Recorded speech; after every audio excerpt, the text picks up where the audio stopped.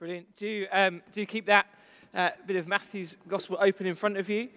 Kids, there's hopefully a sheet that you found that's got some questions and things. Do feel free to quietly chat with mum or dad or whoever you're with as we go through the sermon this morning, if that helps, just to talk about the questions on that sheet that will help you to hear what God is saying through his word this morning. And it's been really brilliant, hasn't it, to hear and to watch as Simon, Bill and Karen have been baptized this morning. It's amazing to see how God has worked through their lives in different situations, in different ways, to bring them to this point this morning. Different stories, different experiences. But I hope that you've seen, as you've even just briefly listened to them and as you've read in those booklets, that despite all those differences, they all believe the same truth. All of them have declared this morning that they believe the gospel, the good news that Jesus Christ has died for their sin, and that through faith in him they have been forgiven, they've been made right with God. So far this morning we've heard a lot about what Christians believe. But for the next little bit of time, I want to think about what, if anything, does the Bible say about how Christians should feel. In other words, is Christianity just a set of truths, some beliefs that we hold to, that we know in our head, and that's about it? Or do those truths have an effect, an impact on our feelings, on our emotions? To help us think about those questions and others like them, as Danny's already said, we're beginning a new series this morning looking specifically at what Jesus has to say to our emotions. Because there are all sorts of books and blogs and podcasts and classes that will give you all sorts of advice on this topic, on the topic of emotions. But unsurprisingly, I think the best place to go, the best person for us to listen to, is the one who gave us our feelings in the first place. Jesus, as we've already heard this morning, is fully God. He is the giver of life. And so he is the best person to go to if we want to understand how that life works, what it should feel like. But more than that, Jesus is also fully man. He walked and talked and lived life on this earth. And that means he experienced the full range of human emotions. From anger to compassion, from grief to joy, Jesus felt the things we feel. And so for the next few weeks, we're going to listen as Jesus talks about our emotions. We're going to see what difference being a Christian makes, not just to what we know, but to what we feel. And we're going to begin that this morning by listening to what Jesus has to say about this feeling of worry. I'm sure that I don't need to convince you that worry or anxiety is an emotion that all of us will experience from time to time. You may have even felt it walking in church this morning. Some of us will feel it in particular situations or around particular people. Some will experience it as a daily reality. And others of us will experience it as a medically diagnosed condition. In other words, there are all sorts of reasons that we might worry. And so before we jump into Matthew chapter 6, let me say right at the start, if you are someone here this morning or watching online with a diagnosed anxiety condition, then please do not hear the next 20 or so minutes as just trust Jesus a bit more and all your worries will disappear. Let me be clear, some types of anxiety require medical help. Some need professional support, and those can be good and right things to do. Just as medical help is sometimes needed for physical illness, it is also sometimes needed for mental illness. And so anxiety is an incredibly complex issue, which means there is absolutely no way that we can talk about it and I can say all that could be said about it this morning. But I'm also very aware that most of us don't experience anxiety in that particular way. Most of us here this morning simply experience the day-to-day worries of life. Sometimes those worries are small and frankly just a bit annoying. Sometimes they are big and debilitating. But whatever their size or their intensity, I think all of us experience worry from time to time. Which means the big and important question for us this morning is, what do we do with our worries? How should we respond when worry comes? And is there a way to worry less? And that brings us to Jesus' words in Matthew chapter 6, which we've just had read. In Matthew 6, Jesus is speaking to a crowd of people like this, and a crowd of people who will have experienced all the same worries that we experience today. That money and materialism, disease and death were just as much concerns for them as they are for us. And so as Jesus speaks to these people facing the day-to-day pressures of life, what does he say to them? We'll look at verse 25. He says, "Therefore I tell you, do not worry." Do not worry, says Jesus. In fact, he says it 3 times in our passage this morning. And as he does so, he unpacks exactly how that is possible. How he can stand up and say to an anxious world, do not worry. And I want us to notice just 2 things from what he says this morning. The first is that Jesus reshapes our perspective. Jesus reshapes our perspective. Look at verse 25. "Therefore I tell you, do not worry about your life, what you will eat or drink, or about your body, what you will wear. Is not life more than food, and the body more than clothes?" I remember back when I was a kid and I was panicking about something, often my mum would say, "Stop making a mountain out of a molehill." Now, I think back to that and probably thought at the time that she didn't really just grasp the enormity of the situation I was facing as a 7-year-old boy in the playground. But whilst that might have been a bit of an annoying phrase that my mum used, there's actually a bit of truth in it, isn't there? So often we worry about things because, well, frankly, we've got our perspective all wrong. We make mountains out of molehills. We take small things and make them really big things in our mind. We saw that at the start of the COVID pandemic, didn't we? What did we worry about as a nation? What hit the headlines as the world was falling apart around us? Toilet roll.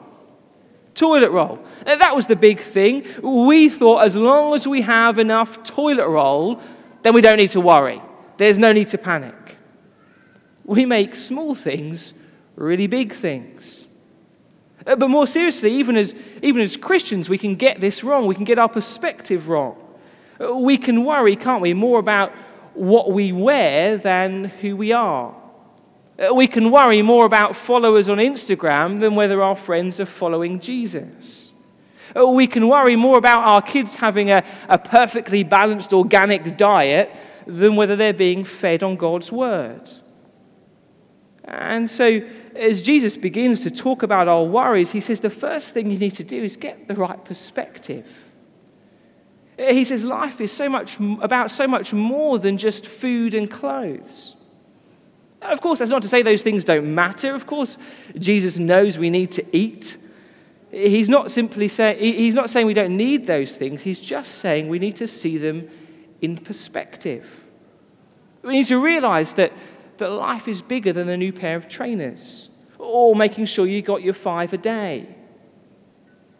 You don't need to worry about those things, says Jesus, because life is so much more than them, and because God will take care of them. Look at verse 26. Look at the birds of the air. They do not sow or reap or store away in barns, and yet your heavenly Father feeds them. Are you not much more valuable than they? Sometimes people think that the world is a little bit like a wind-up clock. That God kind of set everything in place, wound it up, and then just set it off. And then from that moment on, it kind of just takes care of itself. That's not what the Bible says. The Bible says God is actively involved in his creation. Things don't just happen, they happen because God makes them happen. Yes, he's woven patterns and systems into his creation, but he is the one who sustains them. God is the one who causes the sun to rise and set each day. He is the one who sends the rain. He is the one who causes plants to grow. And he does all of that because he cares about what he has made. He cares about his creation. God feeds the birds because he made the birds, and he cares about them. And so Jesus says, how much more does he care about you? You who are made in his image. You who are the high point of his creation. I hope you know that you have immense dignity and value simply because you have been made by God. And so whoever you are, wherever you're from, whatever your experience of life, God cares deeply about you. But more than just caring, God also provides. Verse 28. And why do you worry about clothes? See how the flowers of the field grow? They don't labor or spin. Yet I tell you that not even Solomon in all his splendor was dressed like one of these. If that's how God clothes the grass of the field, which is here today and gone tomorrow, and thrown into the fire, how much more will he clothe you, you of little faith? Look at the fields, says Jesus. Look at the flowers. Look at the beauty and the splendor and the colors of even the simplest of flowers. If God does all of that for something so temporary, so insignificant, how much more will he do it for you? And we do need to be careful here, don't we? We need to be careful at this point because Jesus is not saying that God always provides everything you need to live a perfectly happy, healthy, long life. Some Christians get cancer. Some Christians are homeless. Some are hungry. The Christian life is not a problem-free life. That's not what Simon, Bill, and Karen have signed up for. So what is Jesus saying? I think the big thing he's saying in these verses is that God will provide everything you need to live your life for him. That's what this section of Matthew's Gospel is all about. It's Jesus explaining what life in the kingdom looks like, what it means to live for God as one of his people. And so Jesus says God will never expect something of you in this life and then not give you what you need to do it. And the reason that we can be absolutely sure of that this morning is that God has already provided for our greatest need. The need to be in a right relationship with him. You see, left to ourselves, the Bible says that each of us are actually deeply selfish, self-centered individuals. Despite the fact that God has made us, despite the fact that he provides for us every single day, deep down, we want nothing to do with him. Deep down, we want to live life our way without him in the picture. And the Bible says all of that selfishness, that opposition and rejection of God, that is what the Bible calls sin. And it's our sin that separates us from God. It's our sin that means we deserve his right anger and judgment for the way that we've treated him. Sin is the biggest problem that we face today. Sin is the biggest problem that we're going to face tomorrow. And it's sin that Jesus comes to deal with. Wonderfully, we've already heard about it this morning. It is through Jesus' death on the cross that he pays the price our sin deserves. He pays the price of our sin so that we can be forgiven by God. And it's through his resurrection that Jesus offers new eternal life to all who put their trust in him. And so you see, in sending Jesus, God has provided the ultimate thing. He has provided for our greatest need, our eternal need. And that means we can trust him for absolutely everything else, for every other need we could ever have in this life. Look at the flowers, says Jesus. Look how God has clothed them. And then remember how much more he has clothed you with forgiveness and eternal life in Jesus. Jesus wants to reshape our perspective. He says, remember how God sees you. Remember how he cares for you. He provides for you. You don't need to worry, says Jesus. But he doesn't stop there. Because secondly, he also wants to reorientate our hearts. That's the second thing we see. Jesus reorientates our hearts. You see, if we're not careful, we might hear Jesus' words in Matthew 6 as the kind of Bible version of Hakuna Matata. Don't worry, just relax. God will take care of everything. You just get on with living life the way you want to live it. Leave the rest to God. That might be what we're tempted to think if we took those verses by themselves.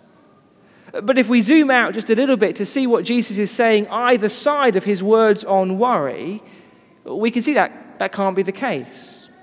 Just look back a little bit to the bit before we just read in verse 19. Verse 19, Jesus says, "Do not store up for yourselves treasure on earth, where moths and vermin destroy and where thieves break in and steal. But store up for yourselves treasure in heaven, where moths and vermin do not destroy, and where thieves do not break in and steal. For where your treasure is, there your heart will be also." Just before speaking to the crowds about worry, Jesus has been reminding his disciples of the bigger picture, reminding them that this life is not all that there is. Heaven is real, says Jesus. And one day, he says, you will enjoy eternity with God in a world without worry.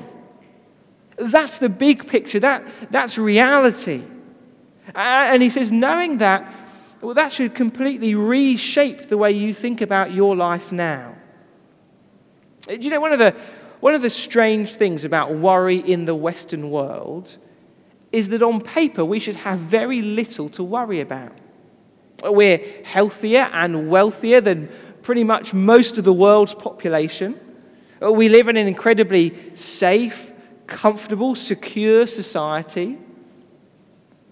And yet, rather than worry less, it seems that people in the West worry more. But as strange as that might seem, it actually makes a lot of sense if what Jesus is saying here is true. In verse 19 that we just read, Jesus says, the more that you store up and accumulate and invest in this life, the more you will worry. Why? Because the things of this life are temporary. They're unstable. Of course, Jesus isn't saying that things like career or family or possessions are wrong in themselves. This is not a call to sell up and move to a monastery. But he is saying that if we build our lives on these things, if we put all of our hope, all of our trust in them, well, we'll soon discover just how unstable they really are. If COVID has taught us anything, surely it's that life in this world is fragile. And so Jesus says worry is the natural, logical response to life in this world without God in the picture. Just look across at verse 31. He says, "So do not worry, saying, what shall we eat, or what shall we drink, or what shall we wear? For the pagans run after these things." You see, if you live life without God in the picture, if you build your life on fragile, temporary things, then you will worry. In fact, Jesus says that you should worry. But that's not the case for those who follow Jesus. Because if you're a Christian here this morning, that means you live life with God very much in the picture. That's what Simon and Bill and Karen have done. They've trusted in God's goodness. They've trusted his care and his provision. They've put their faith in the one that knows them and loves them. And as a result, their life has been turned upside down. It's taken on a completely new meaning. Trusting God has reorientated their hearts. It's given them a new focus, a new agenda, a new way of seeing the world. And that's exactly what Jesus says should happen. Verse 33, he says, "But seek first his kingdom," God's kingdom, "and his righteousness, and all these things will be given to you as well." Don't go running after the things of this world, says Jesus. Instead, seek, or literally run after, the kingdom of God. Don't store up treasure here on earth. Don't invest everything in the here and now. Instead, live for the things that will last. Store up treasure in heaven. And so you see, when Jesus says, "Do not worry," he's not calling us to close our eyes and forget our problems. No, he's calling us to open our eyes to reality. He wants us to see what really matters, what's really worth living for. He wants us to run after God's kingdom and to trust our Heavenly Father with the rest. And if you're anything like me this morning, then as you hear that, you probably think, well, that's very easy to say. Live for God's kingdom, trust him with the rest. Very easy to say, but much harder to do. And in fact, I think actually one of the reasons Christians worry sometimes is that we're trying to do two things at once. We can kid ourselves into thinking that it's possible to store up treasure here on earth and treasure in heaven at the same time. Yes, we want to live for Jesus, for God's kingdom, but we'd also quite like to build our own little kingdom as well. But in verse 24, Jesus says, that's impossible. You can't do that. You can't serve two masters. You can't have treasure on earth and treasure in heaven. It just doesn't work. Which means when times of worry do come, one question that is worth asking ourselves is this: what do my worries say about the things that I trust in? What do my worries say about the things that I treasure? What do my worries reveal about the things that matter most to me? Because Jesus is saying here that our worries, our fears, our anxieties, they reveal our hearts. And so in the end, what we need is our hearts to be reorientated towards the things that matter most.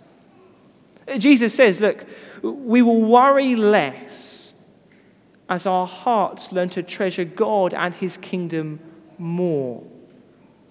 We will worry less as our hearts learn to treasure God and his kingdom more. And again, please don't misunderstand this. This is not meant to be a simplistic answer to a very complicated issue. Jesus is not saying that being a Christian equals a worry-free life. But he is saying that when those worries come, and they will come, we need to remember that we have a Father in heaven, a Father who cares deeply for us because he made us, a Father who provides everything that we need, who is in complete control of every single day, a Father we can trust. And we have a Father who has brought us into his kingdom. Through trusting in Jesus, we become part of his kingdom, a kingdom that can never be taken away, never destroyed. A kingdom that won't get old or boring or worn out or disappointing. And so Jesus says, live for that. Stop worrying about treasure on earth and instead give your energy, your time, your strength, your passion to living, to running after God's kingdom. because that is what life is really all about. So give yourself to it, and then trust your Heavenly Father with the rest. Let's pray together.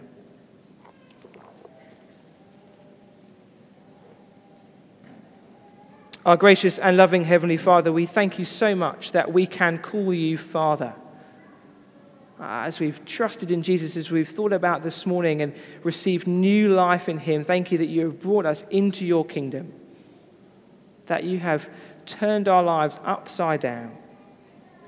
Father, please help us.